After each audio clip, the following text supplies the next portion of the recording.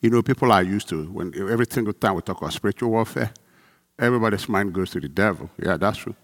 We fight. We really deal with demonic spirits and their deceit. Remember that Jesus defeated them.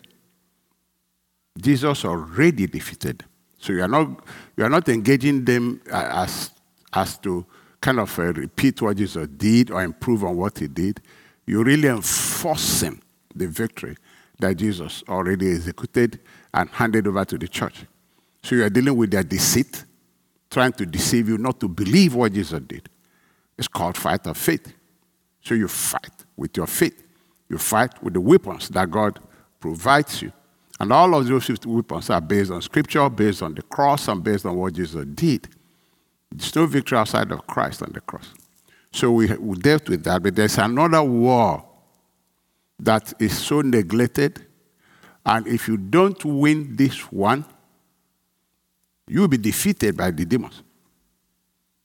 This war is so crucial, so important, that we must be aware of it because it's raging daily. I titled this The Other War. The Other War. 1 Peter 2:11. Dear friends, I warn you as temporary residents and foreigners to keep away from worldly desires that wage war against your very soul. That wage war. This is not demonic spirit. This is worldly desires that wage war against your very soul. Peter says, I'm warning every Christian there is another war that is raging. In Galatians 5:15, Paul himself wrote about it.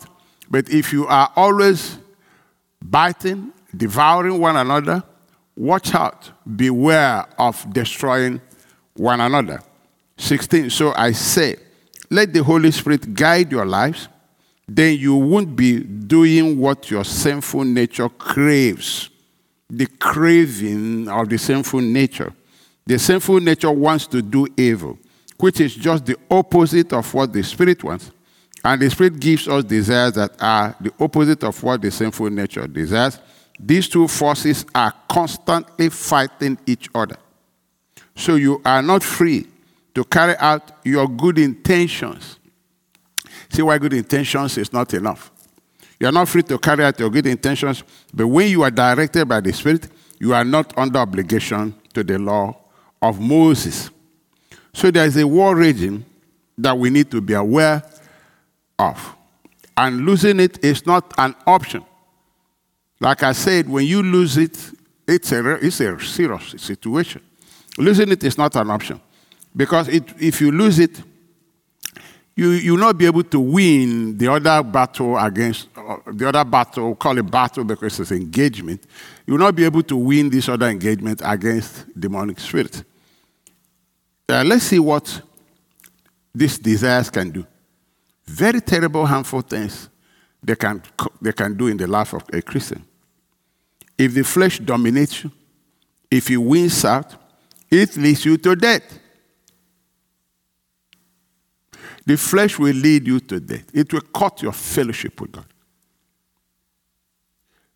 Look at Romans 8:6. For to be carnally minded is death. For to be carnally minded is death, but to be spiritually minded is life and peace. 7. Because the carnal mind is enmity against God, for it is not subject to the law of God, neither indeed can be. Verse 13. For if you live after the flesh, if you let it dominate you, control you, if you live after the flesh, you shall die. It's not maybe. No, you shall die. But if through the Spirit, if through the Spirit do mortify the deeds of the body, then you live. This raging war is serious. The Spirit of God says, if you let the flesh dominate you, these desires that war against your soul, you shall die. You will be separated in fellowship from God, because you'll be dwelling in a realm and in the sphere that God doesn't dwell. It's called darkness. If the flesh dominates you, it provides the devil a platform to attack you. It gives the devil a legal right to attack you, because you, without your knowing, you are supporting his platform. You are giving full support to his platform. And so he attacks you legally. So Ephesians 4:25 tells us, so stop telling lies. Stop telling lies. Let us tell our neighbors the truth. For we are all parts of the same body. 26. And don't sin by letting anger control you. Don't let the sun go down while you are still angry. 27. For anger gives a foothold to the devil. I think a foothold is something that gives you a grip, a place to stand. A place to stand, and then you give him a place to stand in your life, but his mission is to kill, destroy, and steal. So he will carry it out. If anger will give him a foothold, you can imagine every other thing that is of the flesh will give him a foothold also.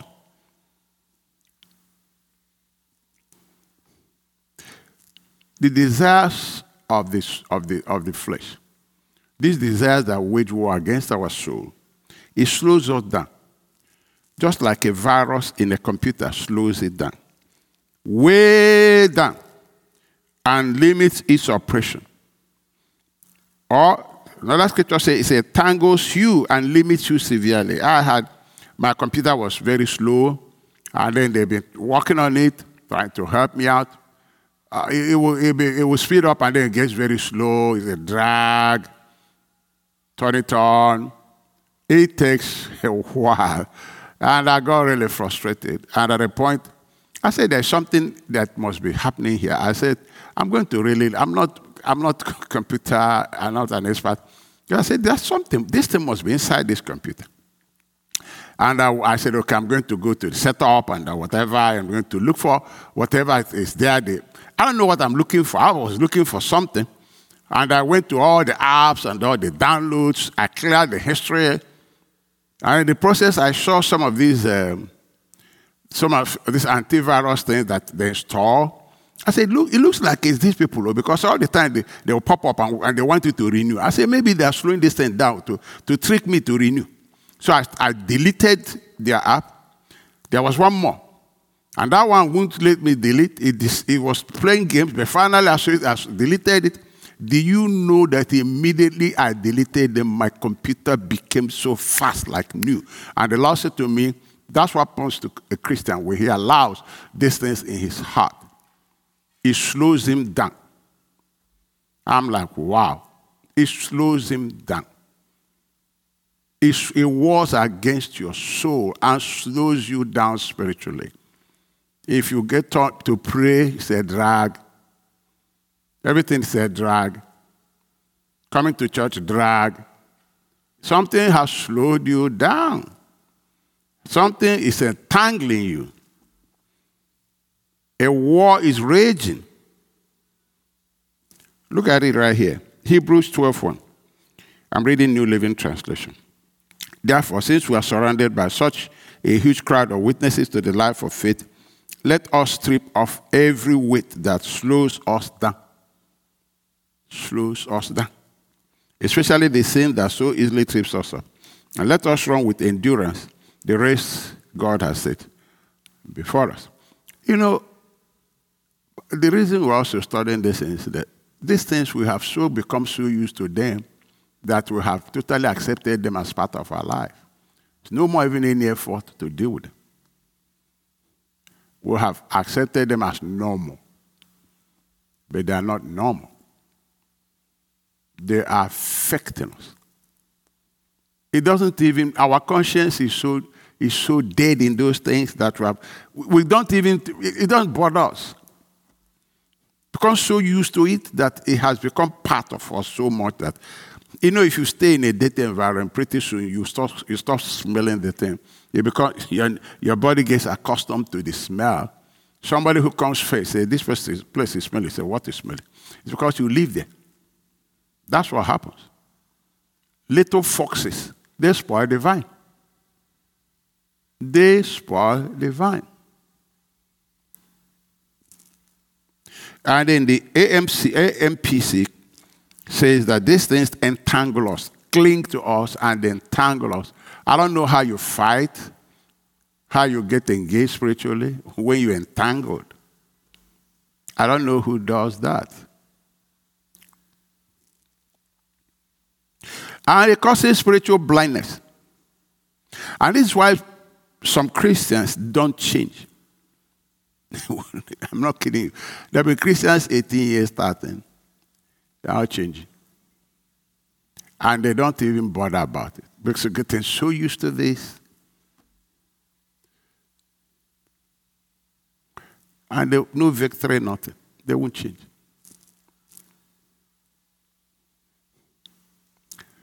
Come to church for years and they are ignorant of basic truths in the Bible. Two people in the same church. One is growing, one is understanding, one is excited, one doesn't know what you're talking about. He doesn't know what you're talking about. And they sit in the same church, listening to the same teachers.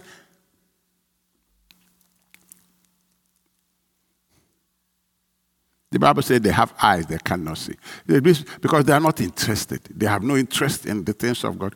So they've been so accustomed to all these worldly things that's the world. That's their comfort zone. That's their comfort zone. Matthew 13:11. He replied, "You are permitted to understand the secrets of the kingdom of heaven, but others are not."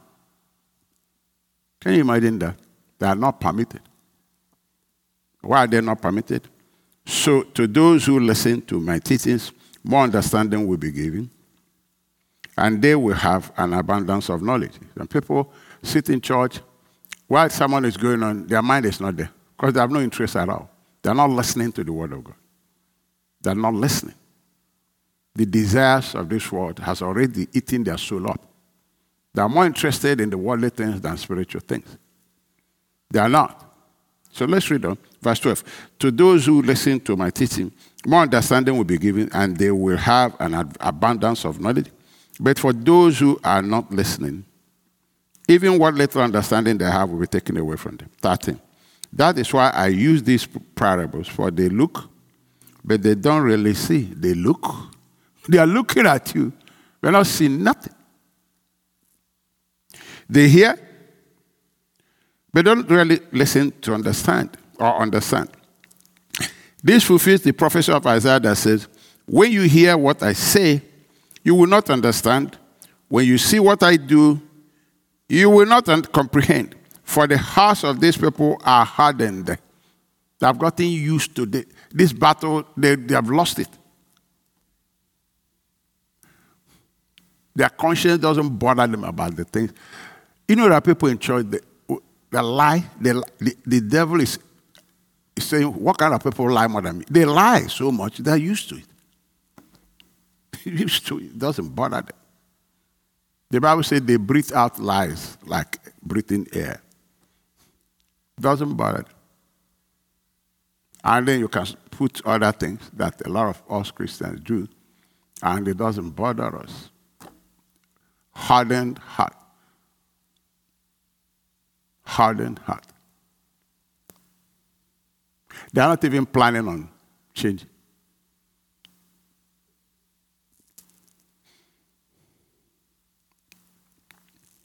The heart of these people are hardened, and their ears cannot hear, and they have closed their eyes. So their eyes cannot see, their ears cannot hear, and their hearts cannot understand, and they cannot turn to me. Let me heal their lives. They can't turn. You talk to them as your pastor, as their pastor. It's talking like you're a stranger. And they've been in your church for years. They don't understand. They don't know what you're talking about. They ask some questions. You wonder, have they ever been to this church? Their heart is hardened. They mock the word of God. It's not important to them. The things that is waging war has taken over. Their soul is under constant attack.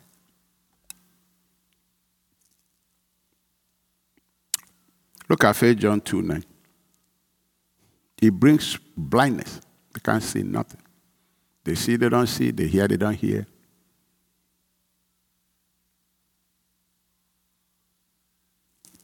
First John 2:9. If anyone claims I am living in the light, but hates a Christian brother or sister, that person is still living in darkness.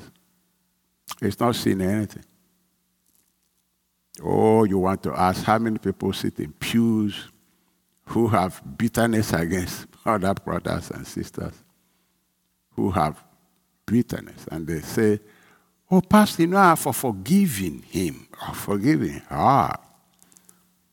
But the next statement they make will show you that the heart is full of bitterness and resentment.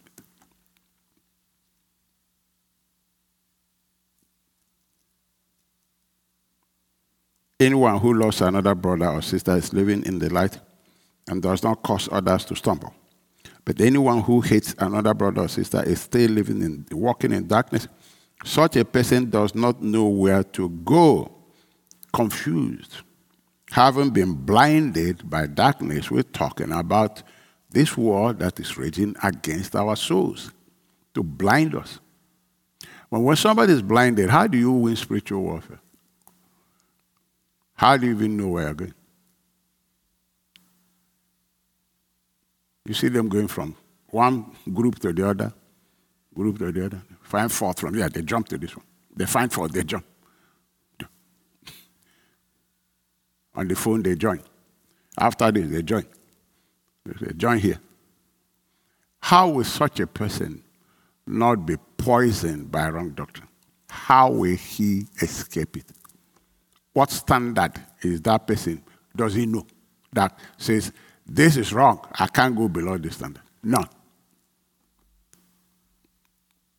And the worst is some of them claim they know, because they are blinded. This war is serious. It's very important.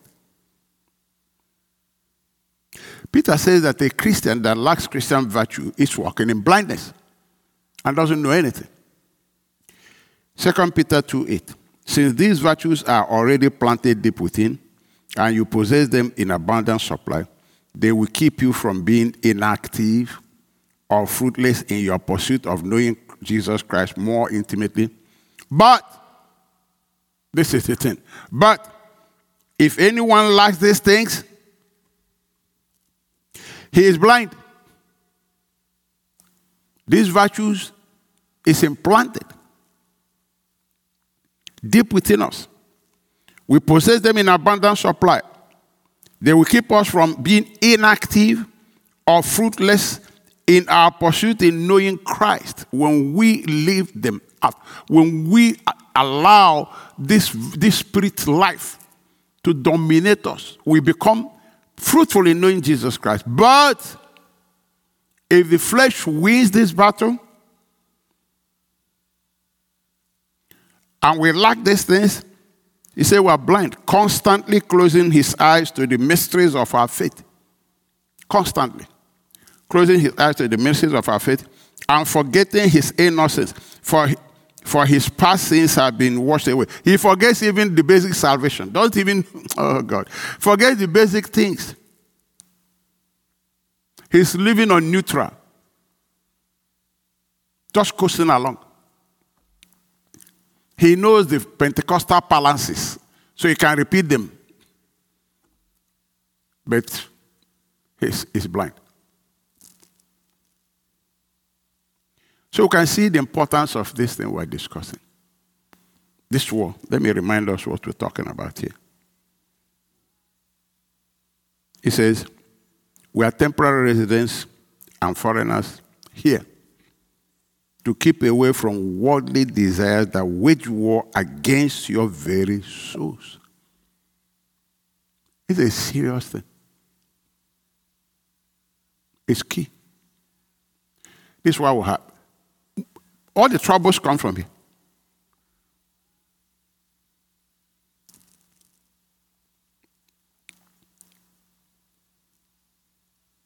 So how do we win this important battle over the desires of the flesh and worldly desires that wars against our soul? Starting point is a willing heart to get divorced from the desires of the flesh and the pleasures of the flesh. There has to be a willingness, a decision to say, I don't want this thing. To divorce yourself from the pride of life, the pride of an ego of this life, a desire to be changed, and to give God your entire life to control. The Holy Spirit cannot force anybody. We must willingly make up our minds who to yield our lives to. It starts from there. There has to be a willingness. Because like I was saying, we have gotten used to some things and we think it's normal. Everybody is doing it. You can't bring a change when you're everybody. You have to be somebody that has something that is different for people to take notice of that. If what they are doing is what everybody is doing, why? What effect can your life bring? What change can it bring? Because it's not showing anything different. So it starts from a willingness to stop these things. Because sometimes there is no desire for it. There's no willingness for it. 2 Corinthians 8:12. For if there be first a willing mind, there has to be first a willing mind. Not accept these things as normal. Not accept them as there's nothing I can do about it. Not accept it as, hey, it's our family, we were born like that. There has to be a willingness first. Hebrews 11:24. It was by faith that Moses, when he grew up, refused to be called the son of Pharaoh's daughter. He chose. Willing choice. He chose to share the oppression of God's people instead of enjoying the fleeting pleasures of sin. A willing heart makes up his mind, this is what I choose.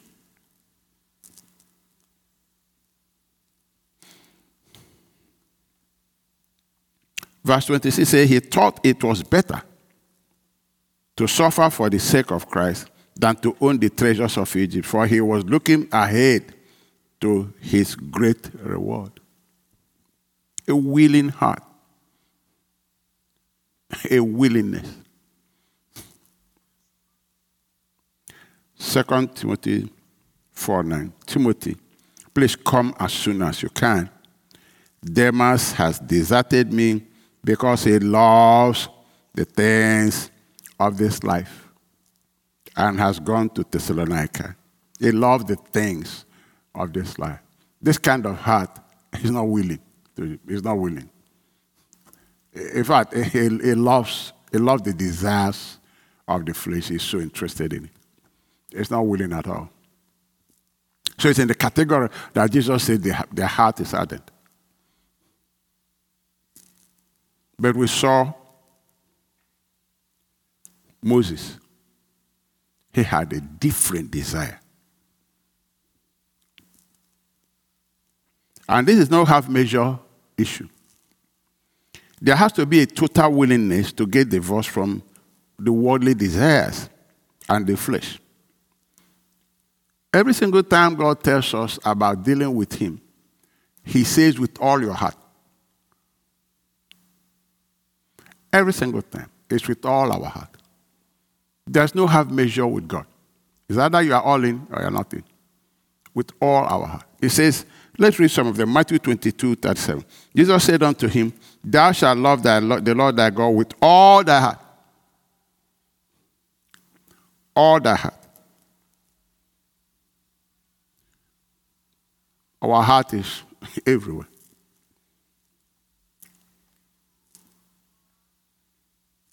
They must love this present world. So he couldn't love the Lord with all his heart.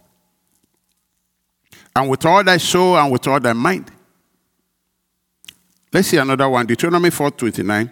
But eat from hence, thou shalt seek the Lord thy God, thou shalt find him, if thou seek him with all thy heart. Every single time we're dealing with God, God demands all our heart. We love him with all our heart. We're not sharing it with anything else. You want to see God, he's above everything else. All my heart. All my heart becomes my treasure and only treasure, where my heart is. Deuteronomy 10:12.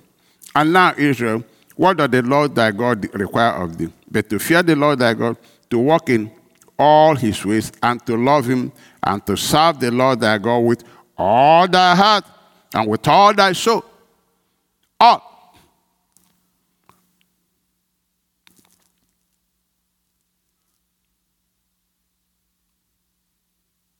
They must love this present world. They love this. Their heart is there. Their heart is here. There are too many treasures. And God is not the only treasure. It's a problem. It will hinder you. It will affect you. God wants all our heart. All. Not half. Not half. That's why people get weak. Because their heart is everywhere. And if those people do something they don't like, they will sleep. Because their heart is there. Their heart is here. Heart is here. Paul said, none of these things move me. My heart is with Jesus, period. None. Nothing. He said, all that matters is Jesus. He has all my heart. He has all my soul. None of these things bother me. They don't bother me. You should take it. My love it's not a treasure to me. Jesus is all my treasure. We'll get bothered about those things because our heart is everywhere. If your wife doesn't greet you, your husband doesn't greet you, your heart is there, you will sleep. If somebody doesn't greet you, your ego, you love yourself so much, you will sleep. Your heart is everywhere.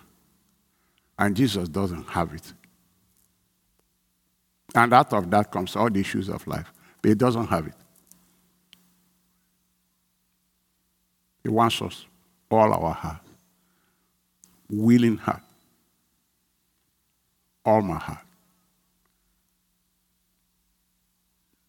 I want to divorce these things. All my heart. My heart can be in the desires of this world. My heart can be there. God wants it. God wants it.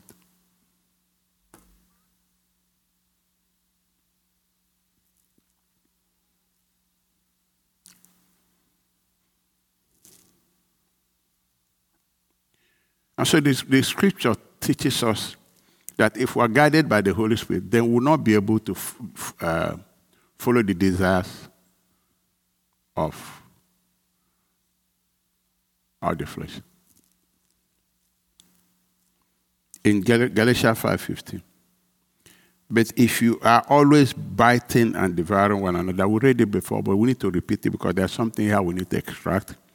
Watch out. Beware of destroying one another. This is what happens. Exactly. Where everybody fighting over things. Because your heart is everywhere. If it's with God, let them take everything, walk it. And God will supply. God will supply. Because you gave him your life. He will beautify it. So, but if you are always biting and devouring one another, watch out, beware of destroying one another. 16. So I say, let the Holy Spirit guide your lives. then you wouldn't be doing what your sinful nature craves. If the Holy Spirit guides my life. Question is how? Question is how now? Then James 1:21 says, so get rid of all the filth and evil in your lives and humbly accept the word God has planted in your heart. Why? For it has the power to save your soul from this thing fighting it. The word of God has the power to save my soul and save your soul.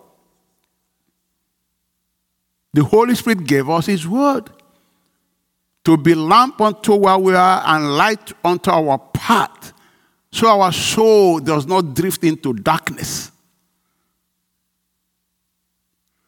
But we don't take the word of God very, very seriously.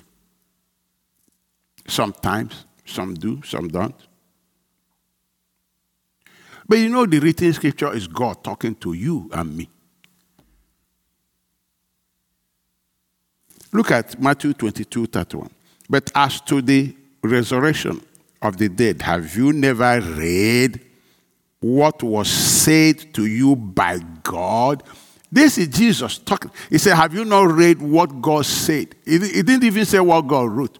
I mean, I think if you read something, there's something written. But he said what God said. It's written, but it is God saying it. This is AMPC. It's God saying. Have you not read what God said? Which means when I read it, that's God saying it. That's the scripture. That's the scripture. Another scripture says, my son, attend to my sayings. The written word is God's sayings. Jesus said, what God said. In fact, I like this. This was said, but as to the resurrection of the dead, have you never read what was said to you by God? God said it. So when the Holy Spirit is guiding me, he gives me his word so that it guides my heart, my soul in the path of the light of the word, and it assures me that if I can follow that, then I will win, my soul will be saved. I will not, this other thing will not have it. If I follow it with all my heart, all of my being.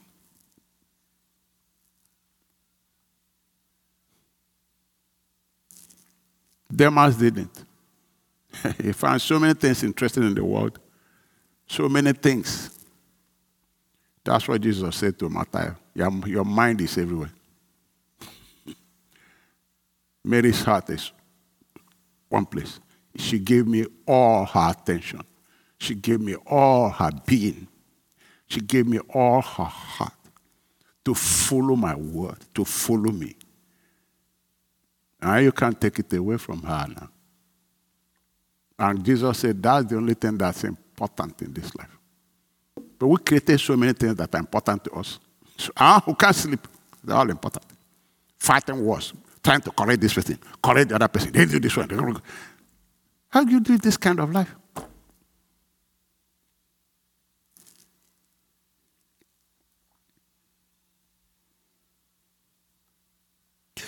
And so, since we are talking about our soul, it's an inner work. Jesus says something interesting, Matthew 23:26. Blind Pharisee, first cleanse the inside. So change is not artificial. This battle is for the soul. It's raging inside. It's in the soul. It's in your heart. But Jesus said, if you really want to walk in your life, you don't do an artificial outside something. There has to be an inside change, an inside cleansing of the cup and the dish, that the outside then will be clean. He said, cleaning starts from where you don't see. But the Pharisees were showing people outside. And Jesus said, your inside is full of dead men's bones. He said, but outside people think you're good. No, cleaning starts from inside. That's what Jesus taught us. So the word of God teaches us that cleaning is from inside. And Jesus did it. 2 Peter 1:3, from 2 Peter verse 1, from verse 3. By his divine power, God has given us everything we need for living a godly life.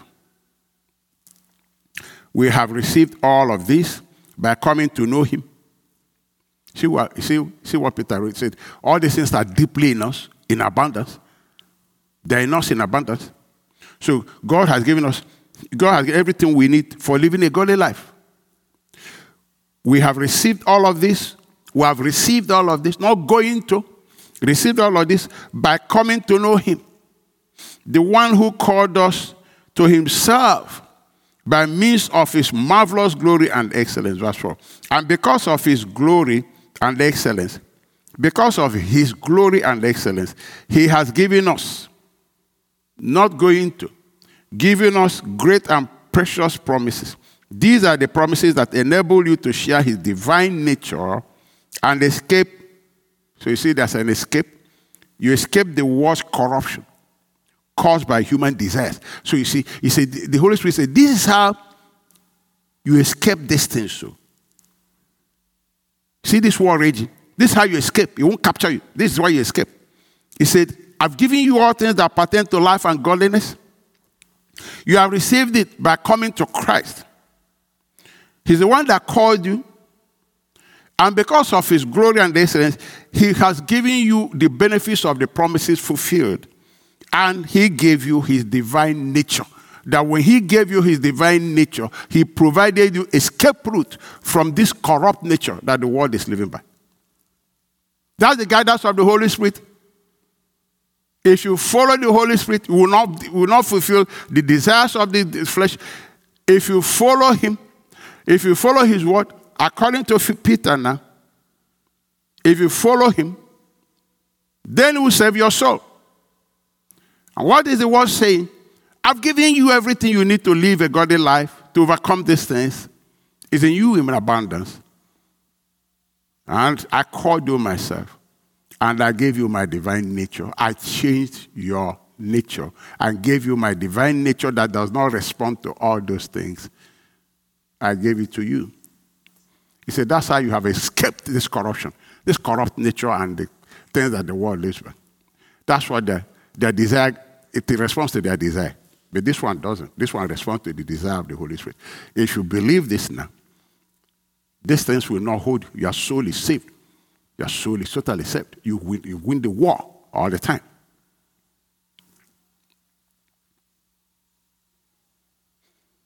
Titus 1. This letter is from Paul, a slave of God and an apostle of Jesus Christ. I have been sent to proclaim faith. I want to listen to this. I have been sent to proclaim faith to those God has chosen and to teach them to know the truth that shows them how to live godly lives. He said, I've been chosen. I've been called. I've been sent to proclaim faith, the word of faith, to those God has chosen, and to teach them to know the truth, who is Christ, that shows them how to live godly life. The Holy Spirit has shown us this is how it is done. It's not by power of the flesh. It's by faith in what Christ has said, I have given you. What I promised you, I have fulfilled it. I gave you divine nature, so you have escaped the corruption in the world that these people who don't have that divine nature live by. He said, I've come to show you how to live this godly lives. It's not by laws. For without faith, it's impossible to please God. It's by believing. It's by believing. Verse 2. This truth gives them confidence that they have eternal life. Oh, glory. They will have eternal life, which God, who does not lie, promised them before the world began. And now, at just the right time, he has revealed this message, which we announce to everyone. What's the message? You have eternal life. You have divine nature. You have a new nature. You have escaped the corruption in the world. You believe this saves your soul. He said, I came to teach you how to live godly lives by proclaiming this truth to you. You shall know the truth, it sets you free.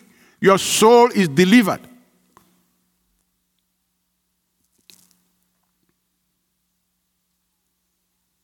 Let me read verse 3 again. And now, at just the right time, he has revealed this message, which we announce to everyone now. It is by the command of God as Savior that I have been entrusted with this work for him. What work? To announce to you that you have eternal life.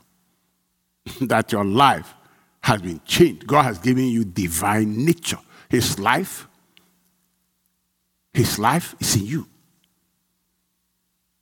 You have his nature. You have escaped the corrupt nature of the world. The Bible says, by the word of God, you are solely saved. If you follow the Holy Spirit, you won't fulfill these things. Who has believed this report? So that the arm of the law will be revealed to confirm it. So we have to really believe it, acknowledge it, confess the word of the cross to be true. Accomplished for us. Now let us explain this further so that it will be easier for us to understand. Now, the flesh, the natural tendency to live opposite and in rebellion to God is natural to man, native to him. He was born in sin. Psalm 51:5. Behold, I was brought forth in iniquity, and in sin my mother conceived me. This sinful nature man was born with is like a leopard and a spot. Those marks are native to the leopard, and he cannot remove them. No amount of laws you give to a leopard can remove the spot he has. Only God who created that animal can change those things. Jeremiah 13:23 compares us like that. He says, can the Ethiopian change his skin, or a leopard eat spots? Then may you also do good who are accustomed to do evil. I have a picture of a leopard. A leopard, I gave it to. I don't know if you can put a leopard up there. If you don't have it, we'll continue. Okay, that's a leopard. Beautiful animal. The Bible says this animal cannot change these spots. It's not possible. Okay, you go and train the leopard, whatever you want to train the leopard with, whatever. These spots are going nowhere. Give the leopard 10 commandments. The spots are going nowhere. The Bible compares us to this. That the nature of sin is like these spots in us. It's going nowhere. You can't change your skin. It's going nowhere. I don't care what you do with this animal. Those spots are going nowhere. Only God who made this animal can remove those spots. That's exactly an illustration of our old nature and sin and us. Only God could remove the spots of sin that we were born with. You can't behave yourself out of it. 10 commandments can do that. Nothing can change this animal. The Bible says, if exactly you that are accustomed to sin, you have spots of sin, can you change? Can you remove it? That's exactly what the scripture is saying. So the Bible says that the word the law could not do, changing our spots, that God who created us, Jesus, came. The Bible says nothing was made without him. He came and created us and removed this spot, which only him can remove. And we have a divine nature that has no spots of sin. The Bible says you have escaped. You have escaped that nature that's evil. Now you have a new one. And only God could change it. Romans 8:3. For what the law could not do, in that it was weak through the flesh, God sending his son in likeness of sinful flesh, and for sin, condemned sin in the flesh, dealt with sin in the flesh, that the righteousness of the law might be fulfilled in us, who walk not after the flesh, who walk by sight, no, but those who walk after the Spirit, who believe the testimony of the Holy Spirit. So God sent his son to come and give us this new life. Remove the spot of sin, which no man can change or remove. Only God could do that. He removed it. That's salvation. That's freedom. Because that spot is the problem. That sin nature is the problem. Colossians 2:10.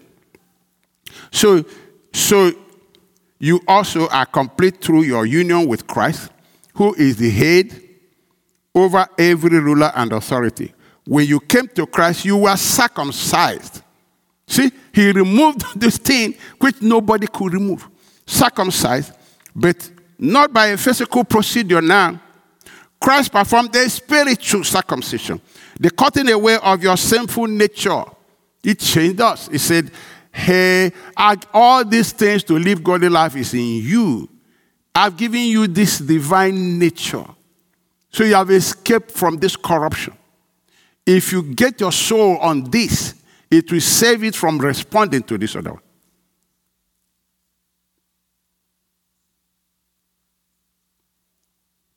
So we need to believe it, because without faith, it's impossible to please God.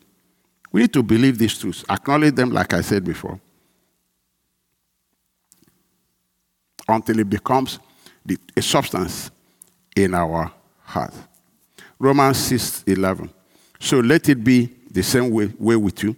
Since you are now joined with him, you must continually view yourself as dead and unresponsive to sin's appeal, while living daily for God's pleasure in union with Jesus, the Anointed One. Verse 12. Sin is a dethroned monarch, so you must no longer give it the opportunity to rule over your life, controlling how you live, compelling you to obey its desires and cravings. So you can't say, it's normal. It's not normal. It's not normal. Verse 14, remember this, sin will not conquer you. For God already has conquered you, taken over, and given you his nature. You are not governed by law, but governed by the reign of the grace of God. To God be the glory. Now, another gift that Christ gave us, which helps us to fight, this raging war with the desires of the flesh, is the gift of righteousness. Now, listen, if you do not take this gift of righteousness seriously, your faith will never work. Oh, how can it work? On what foundation? It's not going to work. Because you repudiate the work of the cross, you deny it. And then there is no other source of righteousness except Christ. None. So how can you have faith to stand before God when you don't believe the righteousness that God gave you? From where is this confidence coming from? When Christ is our confidence. Romans 3:20. Therefore, by the deeds of the law, no flesh will be justified in his sight. For by the law is the knowledge of sin. No flesh will be justified by the deeds of the law. None. So if you're not going to be justified, so how is faith going to come that you can stand by faith, even confront the devil by faith? You're not going to have that. So Paul knew that. Philippians 3:8. Yes, everything else is worthless when compared with the infinite value of knowing Christ Jesus my Lord. For his sake, I have discarded everything else. All this righteousness by the law, discarded remember, I was so zealous for this thing. Everything else, counting it all as garbage so that I could gain Christ and become one with him.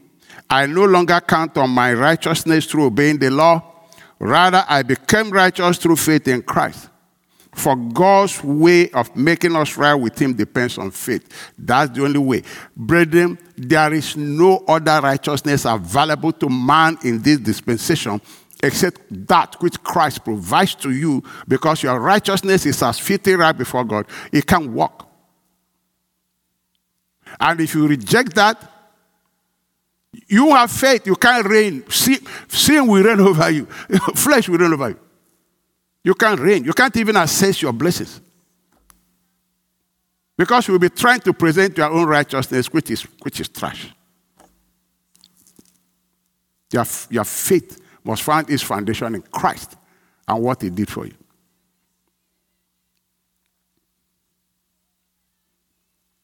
And see what people who accept this righteousness do. Romans 5:17. For the sin of this one man, Adam, caused death to rule over many. But even greater is God's wonderful grace and his gift of righteousness. For all who receive it will live in triumph over sin. They will overcome. They will win this battle over sin and death Through this one man, Jesus Christ. You see, they say, oh, are you saying we can come in? Say, no, you're not coming to. Because if you have this, if you accept this righteousness, the power of God will walk in you. The Bible says when you accept it, you can now reign over sin, over death, over all these things. You walk in victory. Because your faith is your victory. But without faith, it's impossible to please God. How can you please God when your faith is dead? You don't have the foundation for it. You don't have the word of God that builds it. How do you, where does it come from? So this thing, you're not going to commit sin. Is it by your power? You've been committing already. Because you're walking in evil heart of unbelief already. And God warned us, he said, I'm warning you people not to walk in this evil heart of unbelief. He said, they provoked me with it. It's to call God a liar.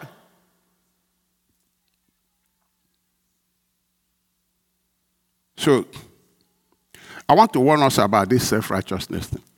Because a lot of people troop there. I call it the curse of self-righteousness. It leaves one totally defeated all the time. Our Lord Jesus condemned it vehemently because of its pride. It's the pride of men to show off their what they have achieved by the arm of their flesh. They are looking God in the face and saying, I don't need your righteousness. I can do it. That's arrogance. The Pharisees were good at that. Jesus condemned it vehemently. From creation, man has been trying to produce self-righteousness. In Genesis 3:7, and the eyes of them both were opened, and they knew that they were naked. And they sewed fig leaves together and made themselves aprons. You see the effort of man to cover his nakedness so he can look good before God? That's what self-righteousness is. Verse 8. And they heard the voice of the Lord God walking in the garden in the cool of the day, and Adam and his wife hid themselves. You see, self-righteousness will never build faith. This is what produces fear. They hid themselves from the presence of the Lord God among the trees of the garden. That's all it does. How will this kind of life overcome? But this is what people troop to. The religious Pharisees made it their shade, their cover. Jesus said, you are the ones that justify yourselves. It was their place of coverage. They are not sitting under the shadow of God. Sitting under the shadow of a fig tree. Fig tree is what Adam used. Watch religious Pharisees where they sit. The scripture is teaching us a lot of details here. Look at John 47. John 1:47. Jesus saw Nathanael coming to him and said to him, behold, an Israelite indeed, in whom is no guile. Oh yeah, no guile. Nathanael said unto him, whence knowest thou me? Jesus answered and said unto him, before that Philip called thee, when thou was under the fig tree. Significant. The Holy Spirit is illustrating something. That's where the Pharisees sit for shadow. Remember, this is Middle East. Remember, it's heat. So that's why they find their shadow. Fig tree.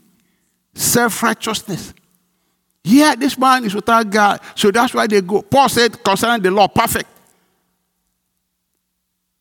He sat under the fig tree. I saw you there. That's not where you should be sitting. That thing won't cover you. I saw you there. An interesting conversation in verse 49. Nathanael answered and said to him, Rabbi, thou art the Son of God. Did you hear anybody say that before this man? Thou art the Son of God. Thou art the King of Israel. 50. Jesus answered and said unto him, because I said unto thee, I saw thee under the fig tree where we were taking shade. Believest thou? It's only when you believe in me, Nathanael, thou shalt see greater things than these.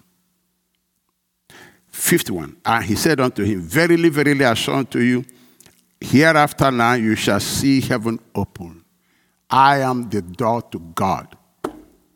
Get out of that your fig tree shadow. It won't cover you. Come under the shadow of God. That thing won't cover you. If you believe, you see heaven open. I'm the door to God.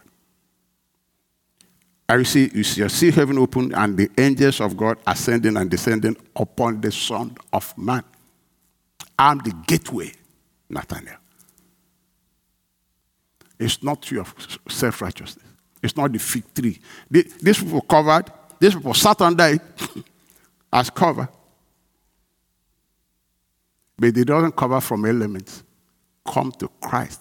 Connect you to heaven. So it was their hope of glory, their self-righteousness, which is where many people camp. Romans 10:3. For they being ignorant of God's righteousness, which many people are, and going about to establish their own righteousness, have not submitted themselves unto the righteousness of God. For Christ is the end of the law for righteousness. When Christ came, the law ceased to be a means of righteousness because nobody ever obeyed it all. The end for righteousness to everyone who believed. So how did righteousness come? 2 Corinthians 5:21. For he had made him to be sin for us who knew no sin, that we might be made the righteousness of God in him. Period. There's no other way you are made righteous. This is it. If you want to sit under the canopy of fig tree, enjoy yourself. But you're not going to see what Jesus is saying. Angels up and down upon the Son of Man. He said, when you believe in me, when you believe, you sit. He said, I saw you where you are sitting. It's not the place you should sit. Fig tree covering. Sons of Adam. So the Lord cursed the fig tree. You see the story of this fig tree. Significant. The Lord cursed it. Why? It doesn't produce fruit. Self-righteousness does not produce fruit. It produces leaves, looks like, oh, wonderful, but God is looking for fruit. And it doesn't produce it. It's a cost thing. Mark 11:12. And on the morrow, when they were come from Bethany, he was hungry. The Bible says, God said, I'm looking for fruit. Not leaves. 13. And seeing a fig tree, you see, ask yourself, why fig tree here, fig tree here, fig tree here? The scripture does not talk in vain. See the fig tree afar off having leaves. Adam used the leaves to cover himself. Nathanael sat under the leaves as cover. Having leaves, he came, if happily he might find anything thereon. And when he came to it, he found nothing but leaves. For the time of it was not yet. And Jesus answered and said unto him, no man eat fruit of thee hereafter forever. And his disciple had it. Because it was not producing fruit. Jesus came seeking for fruit, not leaves. Hey, self-righteousness does not produce the fruit. The fruit. No. It doesn't. It's all leaves. People think, oh, a lot of leaves. People think, like Jesus said, outwardly people think you are good. Leaves, leaves, leaves, but no fruit.